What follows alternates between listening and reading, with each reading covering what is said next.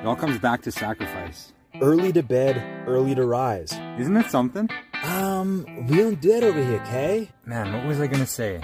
Hit the snooze button. 100%. I saw this thing on TikTok. That's wild. Yeah. I had a leg workout this morning on a random topic.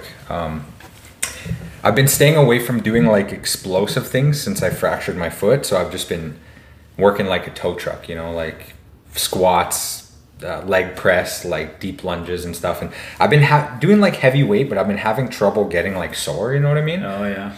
Not that I'm trying to just get sore, but it's like a plateau. Like I haven't been getting a good pump, even when I'm like pushing heavy weight.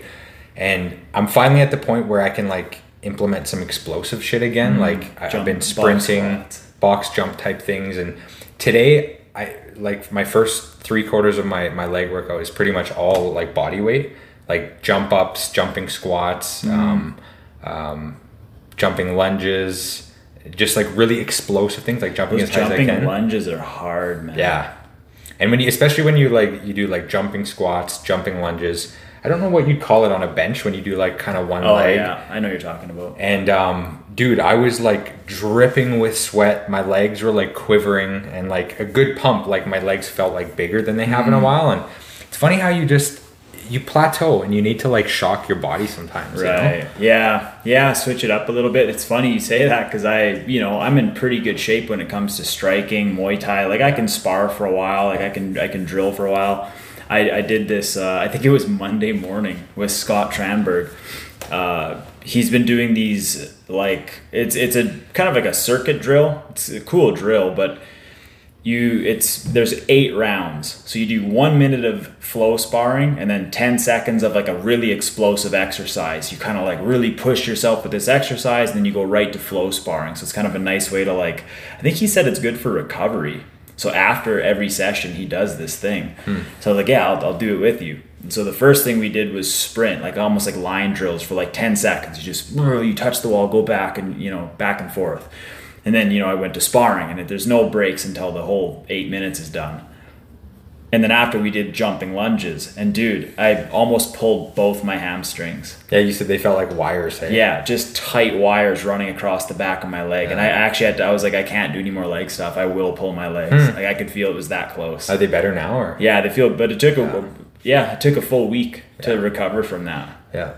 And it was 20 seconds of like explosive leg stuff. Yeah. So it just shows you when you're not used to something. Like if I bench press right now, dude, 1 set and I would feel it for a week and a half, I bet. Yeah. Yeah, it's weird, man. And even I remember this from like a year ago when, I'm like squatting heavyweight, doing all this shit. And then at jiu-jitsu, one of our warm-ups is like balancing on your opponent knee on belly. And they're moving and you're just trying to keep your balance. But your legs are pretty much like in a half squat position the whole time. And all we did is 1 minute on each leg and like quivering legs and like sore the next day. It's just different. And it's almost like, you could be in crazy sparring kickboxing shape and then you do jiu-jitsu and you just feel like you're not in shape. Yeah. Or you're in great MMA shape, like grappling and striking.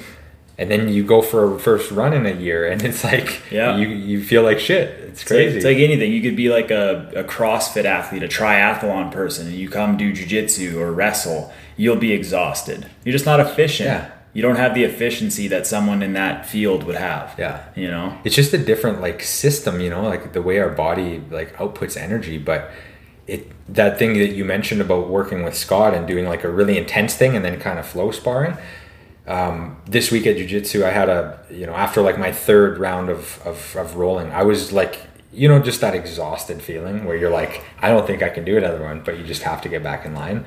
And then but the next guy I went with, he's been like feeling really good lately and really flowy, like very like controlled sparring where we're just not resisting each other and just going through the motions and doing like cool flow type rolling. And it was really cool to be like an exhausting, like hard, like grunt roll to like, feeling like you can't roll anymore, but then you're just doing a nice flow one and you kind of get in the zone but just changing that tempo of like this roll to the next roll. Right. And then I think after that, I finished with another like hard kind of grunt roll. Right. But it is weird to the body kind of like switching the tempo up like that. Yeah. So I like that little drill. It's like really intense. Like Scott will get on you if you're doing like slow crunches or slow push-ups or slow lunges. Yeah. He's like, faster, go. Like I'd rather you just like have worse technique and just like just go, and then we can go to flow sparring. Yeah. You know.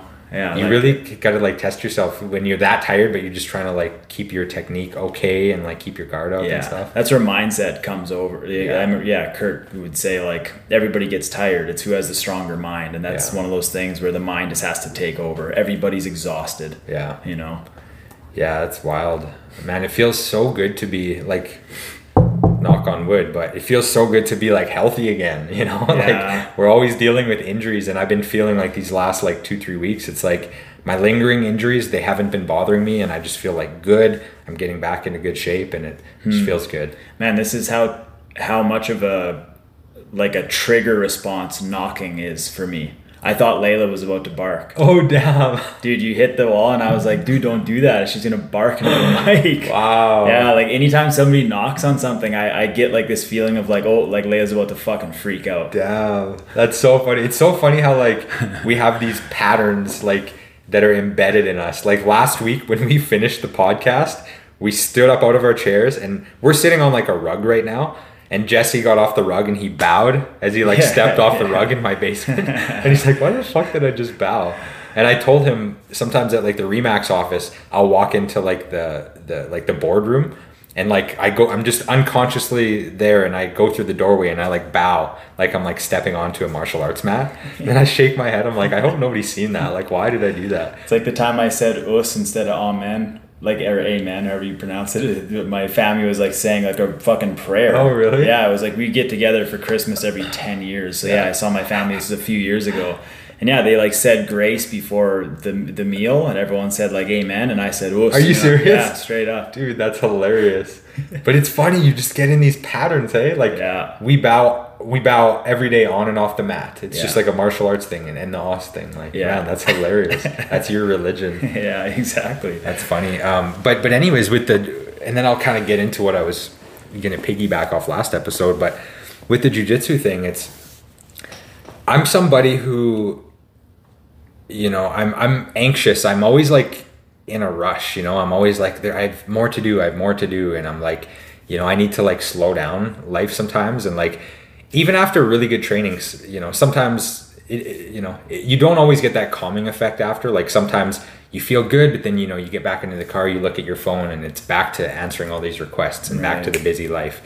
But this Wednesday, I had like a good like revelation where like after training I was actually calm for like a few hours, where like I couldn't be bothered, and I was just like slowing time down and just like not in a rush, you know. And it felt so good, man. I was just like in such like a relaxed state. And I don't know, man, for me that's a rare thing to find, you know. It's tough. Yeah, it is tough. Yeah, no matter what you do, you could, I mean, meditating, exercising, that stuff all helps, but it's like not the end all be all. Sometimes you could exercise, meditate, eat good, you could sleep well, and you'll still have anxiety through the roof. Yeah, for sure, right? Just the human experience. Yeah. And we can't always control that. It's very challenging. Yeah, and you could do all of this work, and then the notification comes on your phone, and now you got to deal with this new problem, and it's like, fuck sakes. Yeah.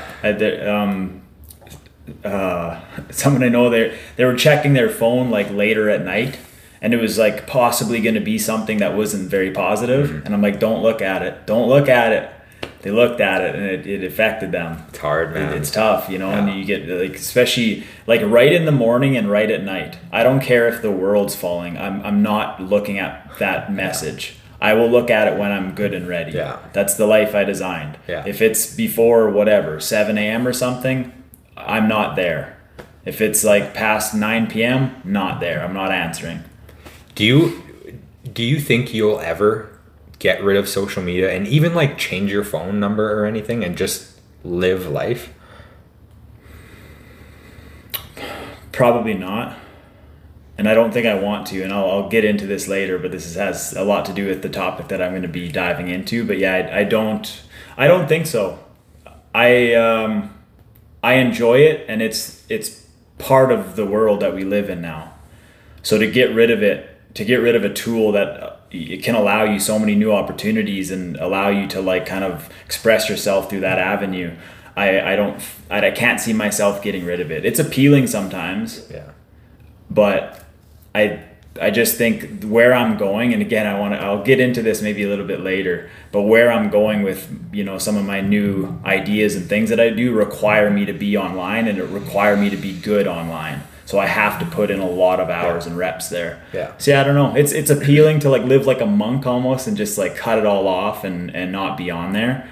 But the other part of me just thinks that's kind of what I want to do, you know? Same with me. It's appealing. It's like a fun idea to play with, but it's like for work, for, you know, convenience, for everything, you know, like I am going to stay on it. Yeah. But sometimes I'm like, fuck man, like I just got to change this number or like tuck this phone away in a drawer and turn it off. Like it'd be amazing. I haven't had that feeling because with what I do, even when I go away, it's like, you know, I'm never really off, you know, and Right. I could design it where I, you know, call forward my phone to somebody and this sort of thing. But, you know, it's just, I don't know, it's hard to do that. Like I need to get better at like delegating certain things and maybe getting like an assistant or something. But yeah, it's play for me. Like I enjoy it. It's especially now that I regained my focus with the martial art TikTok page. I kind of fell off the wagon, so I had to go back to my purpose. And then this book kind of helped nudge me in that direction again. But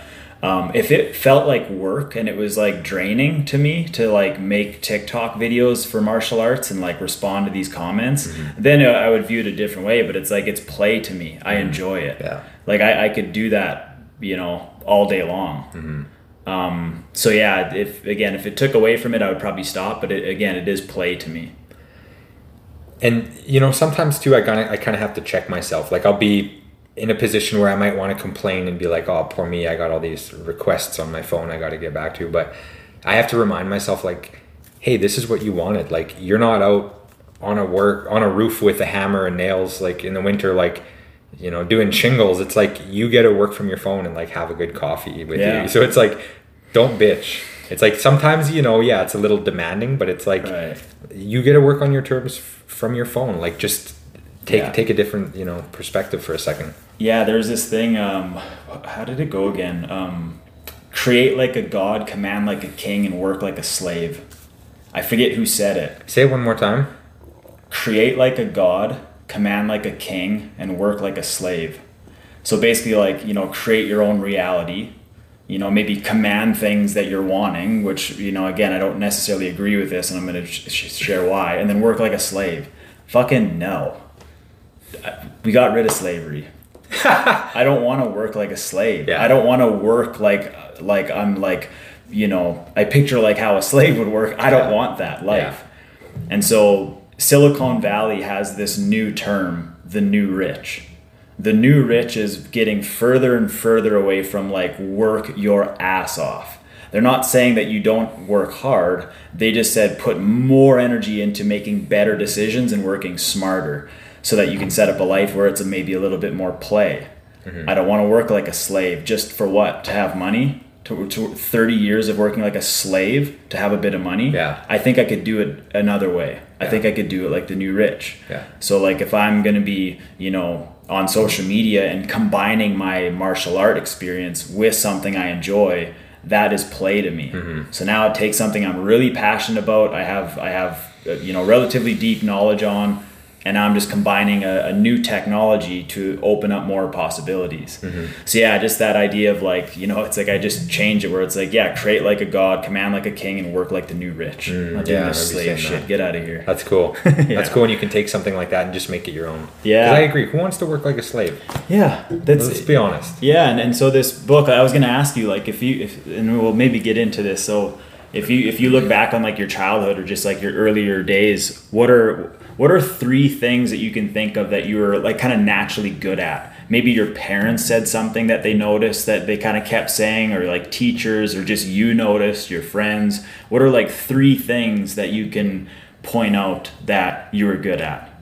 And anybody listening, think about this as well. Go back to your childhood and just think, like, what are 3 things that I was just naturally good at? One was just like getting along with people. Like in school, I never had enemies. I kind of, I was good with like what you would call the jocks, I kind of had all different types of friends. And even after high school, like ethnicities, age groups, and that's one of the reasons I got into sales, was because I had this introspective look at my life, and I was like, what are my strengths? And I always got along with people really well. Like some people, they rub people the wrong way, and like we know those types of people. Yeah. But I always just like was on good terms with so many people. You're a chameleon. I say that about Brian Cowan, because he moved so much. He had to go to different schools, and so he'd get these friends, and all of a sudden they'd move, and then he has to make friends again. So he was really good at just like making friends. He's a chameleon. Yeah. So that was one, just like getting along good with people, in social settings. Oh, geez. It's funny, hey, when you think about like you have to list 3 things at your entire childhood, and it can be a little bit challenging. And so what are the things again? Like 3 things that I was good at as a child? Just naturally kind of compelled to do, and that you were good at. I was organized and like took good care of the things I had. I don't know if that kind of fits into that or not. I was always I don't know how I put this, like hardworking or consistent or like driven. Like my sisters will tell you, like, we'd be watching TV as kids, and like always when there was like commercials, I would just get up and start doing push-ups and sit-ups. Like when I was like 10, like I was always like just like driven, like, and maybe like in an athletic way for athletic endeavors, but I was always just kind of weird. Like I do pull-ups on everything I see, and I was always like just doing shit like that. So this makes sense as to why you're doing what you're doing. If you get along with a lot of people and you get into sales, that's an awesome opportunity, because you're going to meet all different people: farmers, businessmen, young people, old people, conservatives, liberals, all of it. You're going to meet them all. So to be able to get along with them is great. If you're a real estate agent and a busy one, you need to be organized. So those are 2 things. And then what was the other thing? Oh yeah, driven. So if you only make money when you sell something and you don't have drive, you won't make it. So those 3 things combined, you seem to have found that the 3 natural things that you just listed are in your life right now. And so this guy that I'm reading this book on, he kind of had something similar. I forget all 3 of them, but he really liked coding and computers and technology. But his attention span was very short. He got bored very easily. And so he got into, what do they call it? Angel investing. So now, he had the ability to learn things very quickly. He was a very quick learner, but he got bored really easy. Perfect for venture cap or angel investor, because people would present, hey, I got this is my business. He'd be like, okay, I'm going to learn about it very quickly. I'm going to deep dive into this and learn summarize it. Yeah, so that I know whether or not this is a good move to make. And then I move on to the next one. He's like, I didn't want to be a businessman and run my own business because I'd get bored. I didn't want to be in the same thing over and over and over again. So he just, and so he kind of found his, what is it, vocation? Is that the word? Vocation? I believe so, yeah. Yeah, and so like the reason I asked you that was in the book, and then I had to think about myself, and I was like, athletic. I picked up with sports. Any sport I played, I picked up very quickly. Second was video games. I was very good at video games. Any game I picked up, 007, Halo, Diablo, Mario Kart, I was usually the better video game person. And into it, like interested in it, not just good at it. I really enjoyed it. Yeah. I could sit there for too long. Yeah. And I enjoyed my alone time as well. But it was engaging to me. Like I enjoyed that part. Third part was exactly what you said. I got along with everybody. Jocks, the punks, the nerds, the teachers, everybody. I got along with everybody. And so I was like, okay, well, now I'm Muay Thai coach. That's the athletic part. To be a coach, you have to get along with a lot of different people. But the video game part, I don't play video games anymore, but social media turned into my video game. I'm playing this game on social media, editing videos, creating content, and I'm by myself. I love the interaction, like with the technology, with people, but alone. I'm not in this room full of people. Yeah. And so like I was like, oh shit, like I'm kind of on that. An introvert's way to be social. Yeah, exactly. And so like he just said, like really try to think about those 3 things that you were good at and try to put it into a box to sell it. Like package it so you can somehow make a living from that, because now you're playing. I like that. And now you don't really have to work like a slave and you know, go against the competition. Yeah. You're just playing. And if you are like putting in a lot of time and working hard, it's what you would want to be doing. So it's not like a chore. Right. It's like you're kind of motivated to put in the time. Like, look at Gary Vaynerchuk. Busy. He seems like busy. He's a madman, but he's having fun. He thrives in that environment. He loves it. Yeah. He's laughing. He's got these young guys filming him the whole time. He's going to garage sales. Like, he gets excitement when he's doing all this. He gets energy from it. So yeah, it's just kind of a cool thing to like think about. Just, you know, and there might be think outside the box a little bit, but like, yeah, the 3 things that you're good at, and try to like think of like, am I doing that right now? Like, can I maybe add some of that to my life? And see, I remember doing that, like, you know, when around that time, and this is a tough time in life when you're younger and you're like, what do I want to do? Yeah. Like, what could I be good at? And it's tough because it's not like an easy answer comes. Right. You go years and then it's like, you still don't know. But around this time, I remember like having this thought with myself, like laying it out there. What are my strengths? What are my weaknesses? What do I enjoy doing? What drains energy from me? And so I thought about these things before, like getting into sales and getting into real estate. And I think it'd be good if more people did that, because so often we just on to the next thing, and we don't take the time to really be like introspective and think, what do I actually want to do? What am I actually good at? What can I package and sell? Yeah. Like you said, and that initial time, you know, it's kind of like that quote, you know, if I have 4 hours to cut a tree down, I'll spend the first 3 hours sharpening the axe. Right. And some people just hammer away at life, you know, with this dull blade, and they're never fully satisfied. But if you take the time to like sharpen your mind or sharpen the thought or whatever it is, then you can kind of get on a roll at what you're good at and just be in the right direction. You know? That's what I was going to say, the direction you're heading in. So you could work like a slave your whole life, be broke and miserable, because the whole time you're working like a slave, you were going in the wrong direction. Or if you would have taken a year to make a good decision and at least go in the right direction, now you're getting somewhere. Yeah, take a year, take 12 months to do nothing but get your compass in the right direction. Right. And it will be worth it, even if it takes you 12 months. Yeah. And that's why I like going back to like the childhood thing, because I think naturally we tend to have things that we're good at. Yeah. Like maybe you didn't notice it, but your parents kept saying something like, you know, you're really good at problem solving, or like you're really good with numbers, you know your numbers, maybe you should be an accountant, you know, or whatever. Like, but it's like, try to really think about these natural things you're good at and find it in today's world. And it's interesting that you say this, because I have this client from Ontario, and he's like a big business guy. Like he's got a ton of properties, like, you know, he's a multi-millionaire, and as I've been getting to know him better, he is the money maker.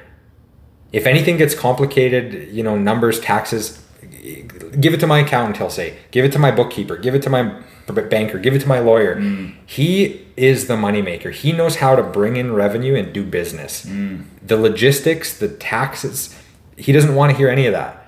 And it's just interesting watching him, because I kind of started to like see this, and it's like, know your strengths, you know, and like, you don't have to be like a super organized, smart person to like be somebody who makes a lot of money. Right. And a lot of people, like I've ran into like a lot of these types of people who, it's like they're just a magnet to money. Like they're disorganized, like they're not very smart with a lot of, you know, specialized categories when it comes to numbers or taxes, but it's like, they're just money makers. They just know how to make money. Well, and that's a skill to be learned, and that's what this guy's saying too. Like there's some luck, but it's also a skill. Like you kind of have to like build that skill to be able to earn money and make money, and that comes to making good decisions and getting put on the path. And he's like, a lot of people we're not thinking clearly. Like you kind of need a clear mind to really think about the direction you're heading, because then you can go full throttle. So many people are going aimlessly, and it's tough to go full throttle because you're doubting yourself the whole time.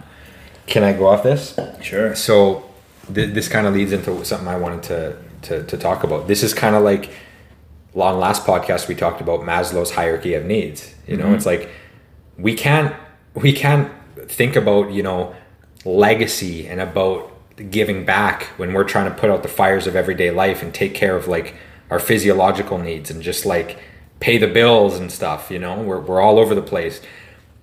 And we got into self-actualization. You know, basically you have all your bases covered.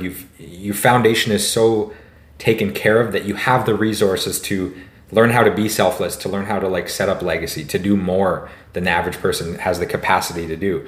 And we talked about Rob Dyrdek, you know, and the one thing I wanted to talk about that I forgot to mention was, did you listen to that one by chance or no? Okay. I don't think I finished the whole thing, but I'm at 3/4 probably.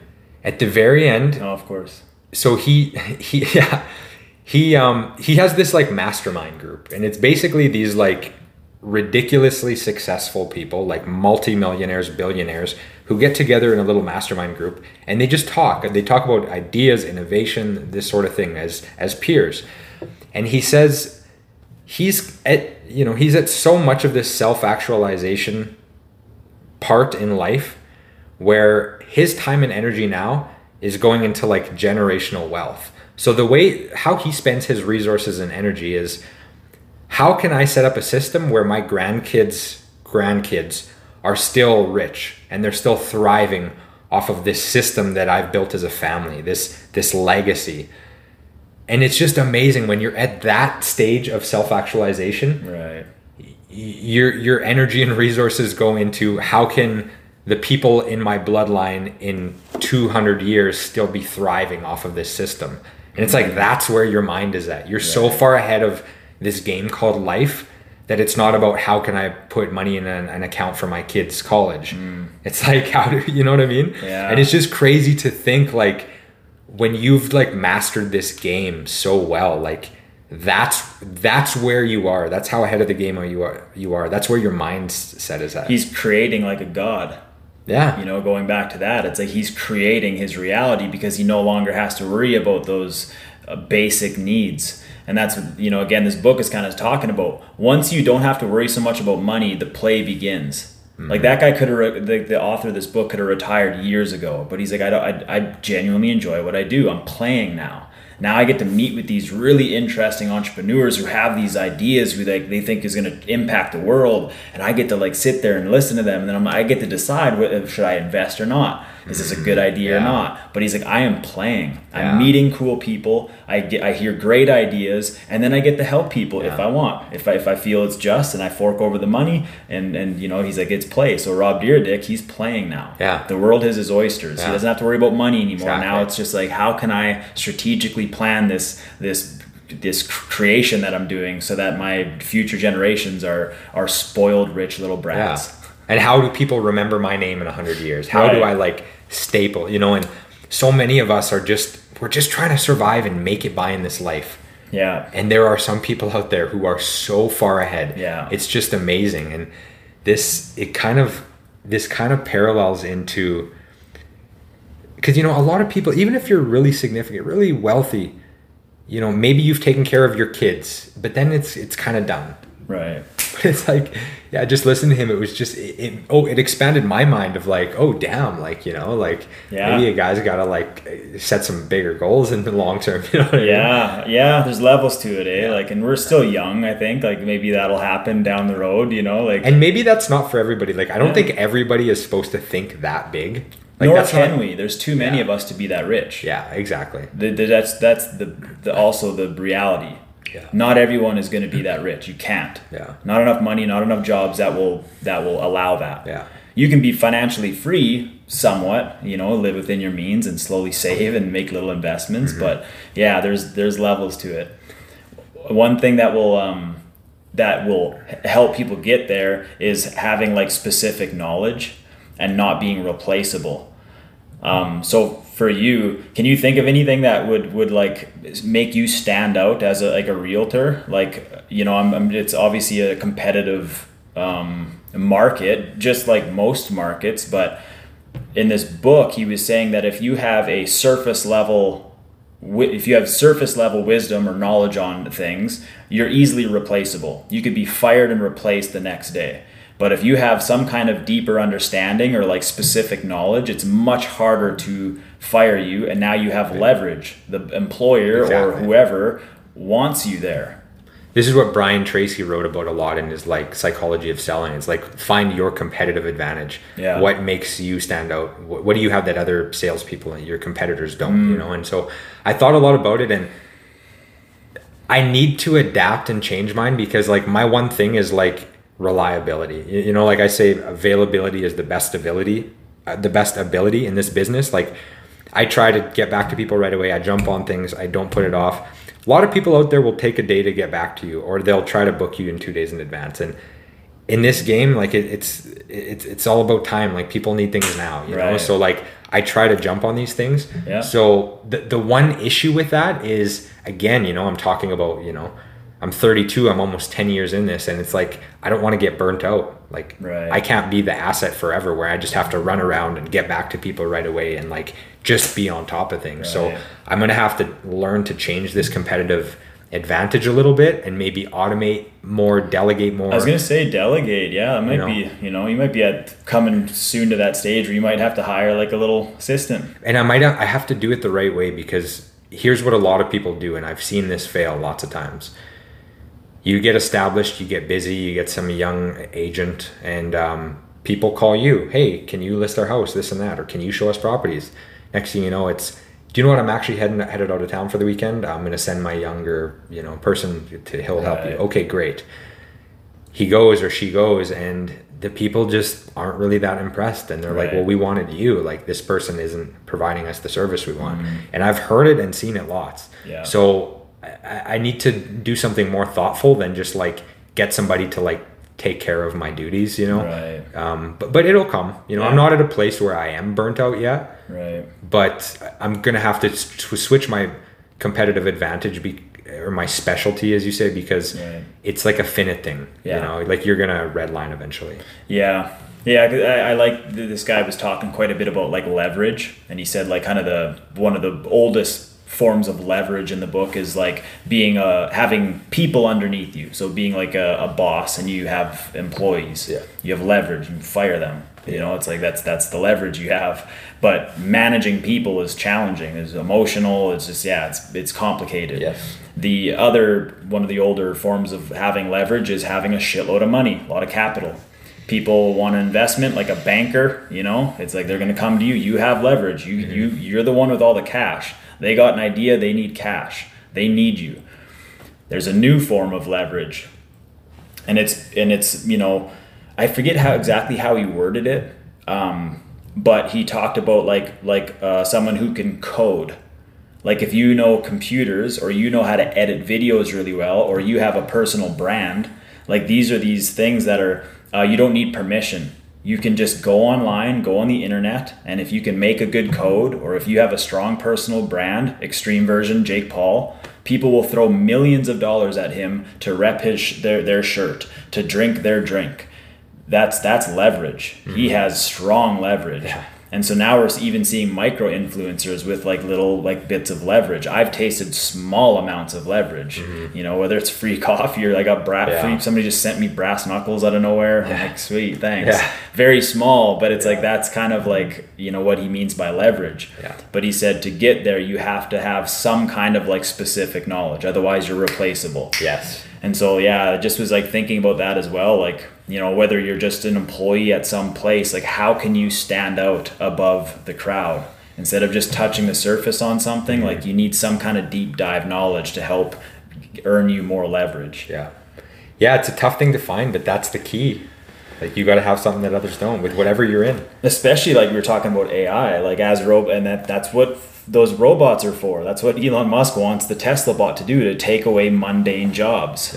But if you're a standout and you have some kind of deep specific knowledge on something, it's going to be much harder to replace you. You're going to last a little longer, you know? So you know, even just with like being a coach, like Kurt and I talked about this. Right now, I think at the gym, I'm the only one with a professional Muay Thai fight. And I want to have more. And so like that was kind of like a big motivation for me to maybe step away from MMA and really kind of deep dive into just striking, like traditional Muay Thai or kickboxing, like Dutch style kickboxing, you know. And then that helps me have a steer a little bit away from like Kurt, Tyson, Adam, who are very good in MMA, a very deep understanding. And so I can maybe like stand out in that sense where The striking Gary is specialist. boxing, but I'm going Muay Thai kickboxing. So if somebody has a Muay Thai or kickboxing fight, maybe I can be a little bit more of that guy. That's smart. Yeah. Yeah.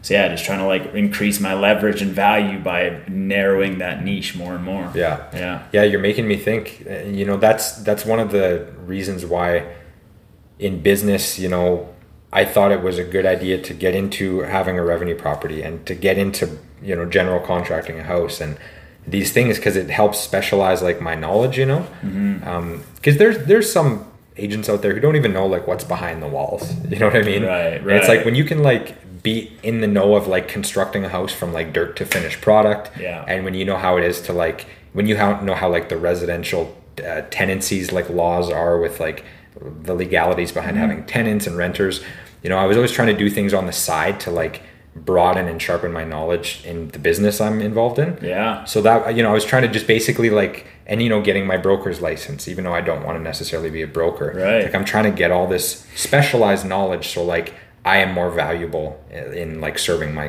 clients. Right. So you don't always have to, you know, if they ask you a question, you don't have to be like, oh, I'll find out for you. Let me ask buddy over here. But it's like the more you know, the more they can just ask you the source. For sure. And you have just more responses, more answers. And then again, your value just goes up in their mind. Yeah. You know? I don't want to go too far all over the place, but can I go back to one little thing here? Yeah. Just because I was kind of geeking out about jiu-jitsu the other night. With that whole thing with Rob Dyrdek, right? So we're talking about his thinking is he's so far ahead mentally, you know, he's so far ahead that he's thinking about like when he's gone, like that's where his resources and energy goes.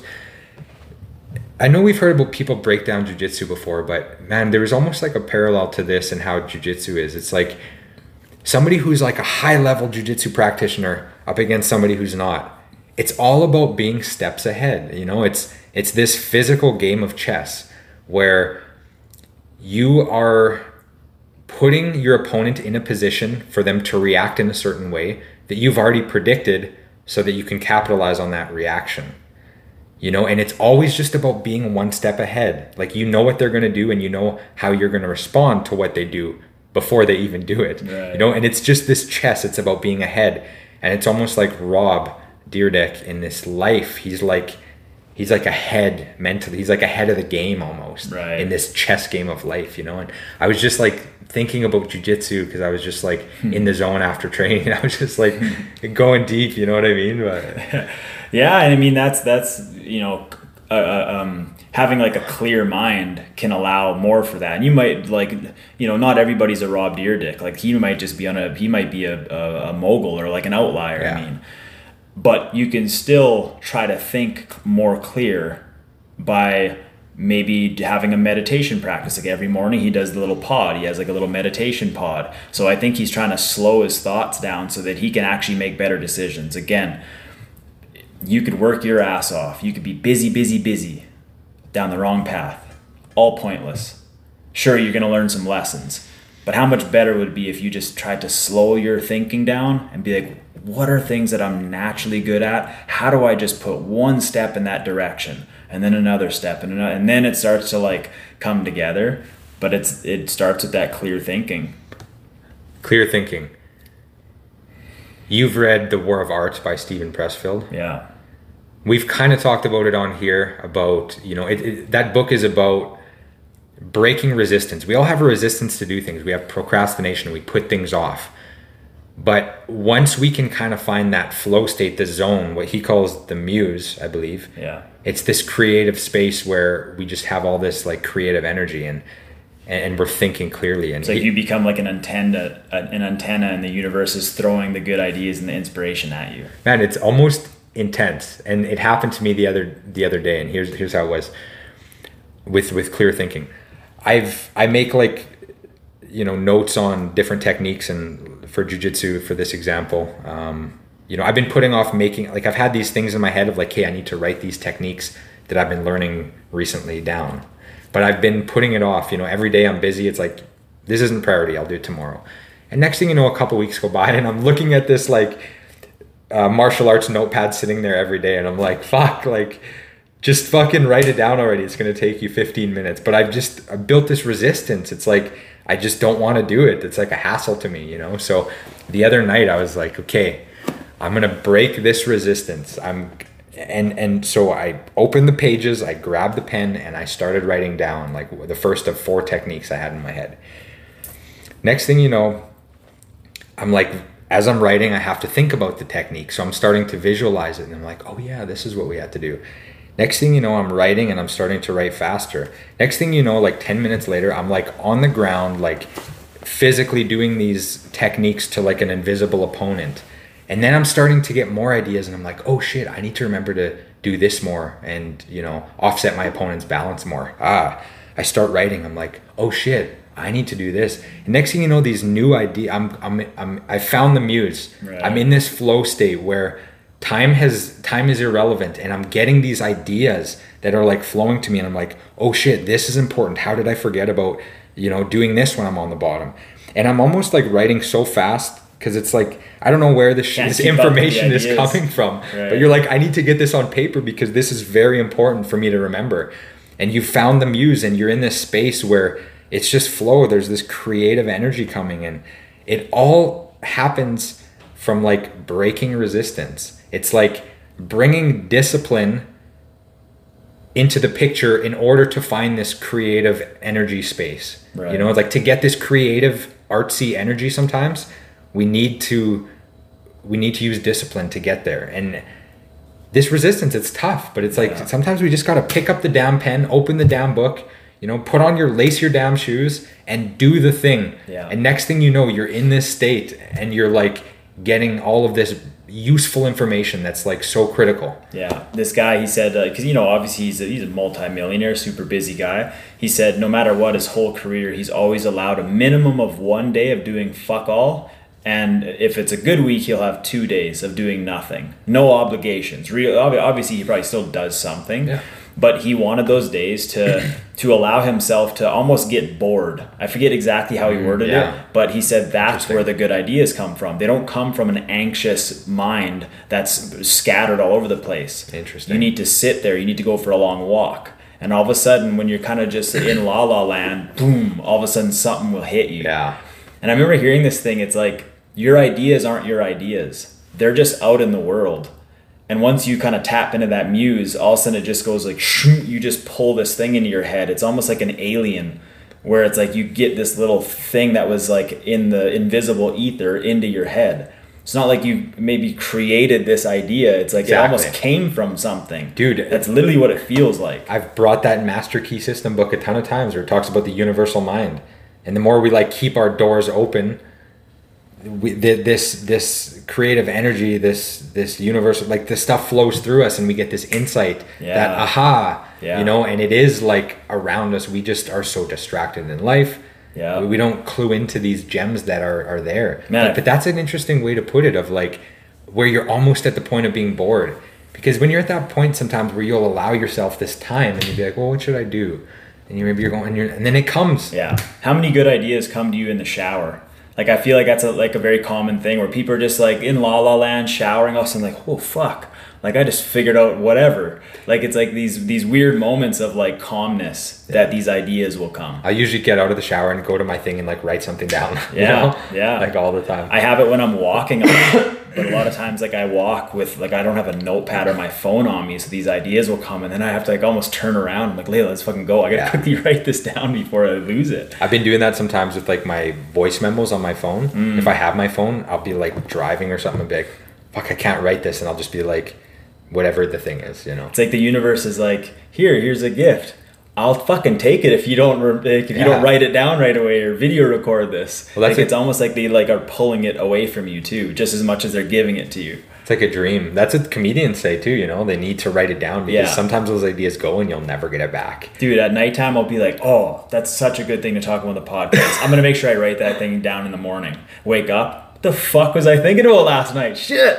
Crazy, eh? You know? But yeah, I love the ideas of like when something just like the other day, Erin said something. She, you know, she's doing this online thing that I won't talk about too much, but it just, she said one of the things that she learned from this online thing that she's doing. And just when she said it, she kind of just brought it up in casual conversation, not really like telling it to me that I should apply this. But she said it to me, and the second she said it, it was like, shoom, it just went like, it just hit my body where I was like, I need to write this down. As soon as she's done talking, I need to go write this down and then get to work. And so like it literally, and that's what kind of made me kick off my martial art TikTok page again. I kind of lost my way a little bit. I lost the reasoning behind why I was spending so much time on there. And just, she said this one sentence, that's all I needed to hear. And then that combined with the book I'm reading right now was the fuel I needed to get on the right direction again. I lost my path. She said that, I bought the right book, read it, and all of a sudden, shoot, I'm like, oh, I'm on the path again. Fuck yeah. Wow. It's so nice. Isn't it weird how books like find you? Yeah. Like there'll be so many times when you're not really sure what you're going to read next, and you come across this book in for whatever reason, and you start reading it, and it's like, this is exactly what I need to be taking in right now. Yeah, and like, a lot of it, dude, and somebody even messaged me because I posted the book, and they were like, I heard that book's repetitive. I'm like, good. I'm a fucking stubborn idiot, and I need the point driven home over and over and over again. Me too. Most of the books I read are all the same shit. Yeah. I need reminders, just in different ways. We don't all have that superpower. I think it's Suits. There's that show. Have you ever seen Suits? Yeah. It's Couple like episodes. Everything, me too, like maybe one or two, but everything he reads, he retains. Right. Could you imagine that? Oh. We'd be so smart, man. Oh, man, yeah. Instead, we're talking about whatever the fuck we're talking about. I got to read like 20 books to be like, hey, I have something to talk about. Yeah, you know what I mean? For sure. Speaking of that, I don't want to pull another Brian Callen and read you something from this book, but can I do that? Yeah, let's make this even more boring. Okay, I actually bursted out laughing reading this book the other day. Breathe. It's Rickson Gracie. I know I've talked about Rickson Gracie on here before. To sum it up for people that don't know, he's pretty much like one of the godfathers of jiu-jitsu. He's kind of part of the Gracie clan who like had all the attributes. He's like, you know, even the other Gracie jiu-jitsu practitioners will say Rickson's the man, you know. So he has this book, I've been reading it, and the people who basically like, you know, introduced jiu-jitsu to like the Western world was like his dad and uncle, I think, like Helio Gracie and Carlson Gracie. And their characters, man, are so funny. They're such like old school, like classic, just fucking dudes. Like so old school. Like Helio is he would never admit to like loving a woman. He's like, that's kind of like pussy shit, you know? Toxic masculinity. Yeah, like the most toxic males, dude. It's like I would never like love a woman, you know. I only have sex to procreate, and you know, and like they had such strong beliefs with like their exercise regime, with nutrition, diet. It's like Helio believed in, you needed to chew your food really good to absorb all the nutrients. So a small plate of food would take him like an hour to eat because he would just chew. And they were like in touch with nature. He's like, my uncle Carlson would go like, he believed in like getting nutrients from the sun. So he would always sunbathe naked on the top of this tower. And he befriended a couple hawks that would come and like they were in tune with it. Wow. And you read this and it's like indigenous type stuff. Like they I think they see a lot of like spirit, or like, you know, they believe in a lot of spirits and animals, like very connected to nature, you know? Some of the things, man, a lot of wisdom. Like a lot of these simple things is like, you know, yeah, this would kind of make sense. But anyways, just like guys, too tough for their own good, old school toxic masculinity. But reading about them, man, like made me laugh. And I just wanted to read this part. So Carlos Gracie decided to father as many children, preferably boys, as possible. And he encouraged my father to do the same. Their goal was to create a clan of fighters. Between 1932 and 1967, Carlos and Helio fathered 30 children with 8 different women. 21 of them were boys. When Margarita, my father's first wife, the woman I consider my mother, was unable to get pregnant, my uncle came up with a plan. My father, with my mother's knowledge and consent, would impregnate our African-Brazilian babysitter, Belinia, who gave birth to me and my older brothers, Horion and Helson. The whole thing, so they did, by any means, we're going to breed these boys and we're gonna find the best fighters. Do you know what? That's a very ancient thing to do. So if you watch like and I know this is a fake show, but this was very common, like Marcus Aurelius type stuff, like that era. Game of Thrones, it was like you wanted an heir, you wanted a boy. Every king would be like, produce me a boy. like in that show, they're always like, I'm gonna put a boy in your belly. Like it was like I'm gonna like save that line. yeah. So yeah, it was like, but it was this very like, you were always looking for like a boy. You wanted like a king. You know, you didn't want the girl. Like it's just like, yeah, I wanted a king. You know, I wanted my heir. And then anyways, you know, we talked before about like Socrates, you know, like back in the old days, you know, they would go around to, you know, different villages to say, hey, I want to talk to your smartest guy and we'll have a debate, you know. It was the same thing. Before I get into that, you just reminded me how they would, one of the ways they would test like their kids, you know, when they were babies is they'd like throw them like, you know, a few inches into the air holding them. And if the baby like didn't get scared, they'd throw him a foot into the air. And by the end, Carlos and Helio were like standing like 10 feet apart, like throwing babies to each other, like wearing gis, like little like 1-year-olds with gis on. Wow. And like the ones who didn't get scared, they're going to be the fearless one. And they would step further and throw them further. Was that accurate?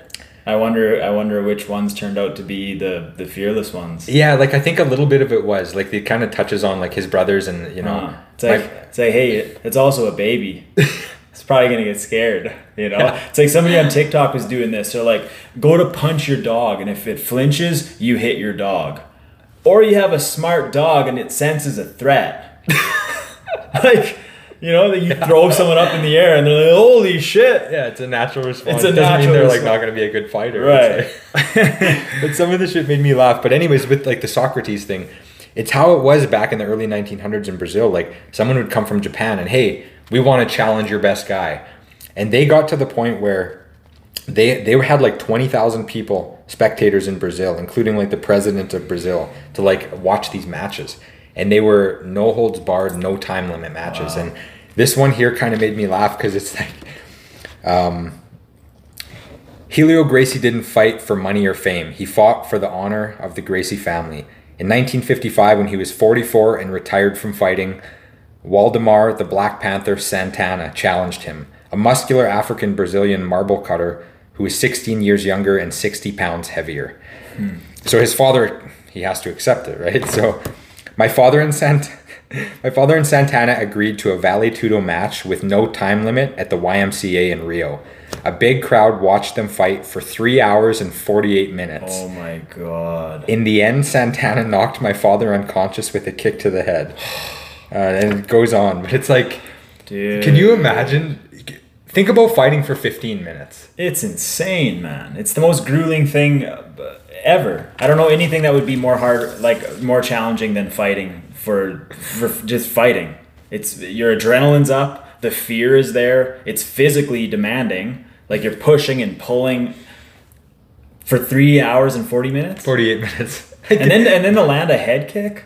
Yeah. Or maybe it was a stomp. I could imagine it being like, you know, two stubborn guys who think they're the toughest in the world. Yeah. You know, like one of them's probably in mount for like 40 minutes, like just trying to get punches through. Right. But you know, it was like probably took a lot of patience to watch. It was probably slow, but it just shows to like their stubbornness and their like how proud they were. And it's like no time limit, like we fight until one quits, you know. And but I just picture like being in this place and watching them fight for damn near 4 hours. How could you not just give up? Hey, like after the 2 hours, I'd be like, you win, man. Fuck this. Yeah. You know, but they're just so bullheaded. And that's like the Kimura lock. Like he was fighting this guy with the last name Kimura, and he ripped Helio's shoulder apart because Helio wouldn't tap. He just too much pride. But he was proud of himself after the fight because he didn't quit, and he had so much respect for this Kimura guy that he ended up bringing this shoulder lock into jiu-jitsu, and he named it the Kimura because of this like guy who broke his shoulder. So, but it just tells all like the origins, you know, of like jiu-jitsu and how like crazy shit was coming up in Rio, and super interesting, you know. It's like we read a lot of, you know, like psychology and self-help and like different types of books, but sometimes it's fun to dive into a book that's just like a biography on somebody's life. Yeah. And it's, you know, it's almost like a movie, like it brings you into that environment, and sometimes you even learn more just on like how they dealt with things. And you know, dude, you can learn a lot from like movies, stories. Like a lot of the books, sometimes they can be like almost boring because it's just like this how to start a business, how to do this, like Shoe Dog. It wasn't like a how to start a business, but it showed how he started his business, and you learn almost more lessons from just the story of starting an actual successful business than some guy being like, here's the steps to start a business. Yeah. You know?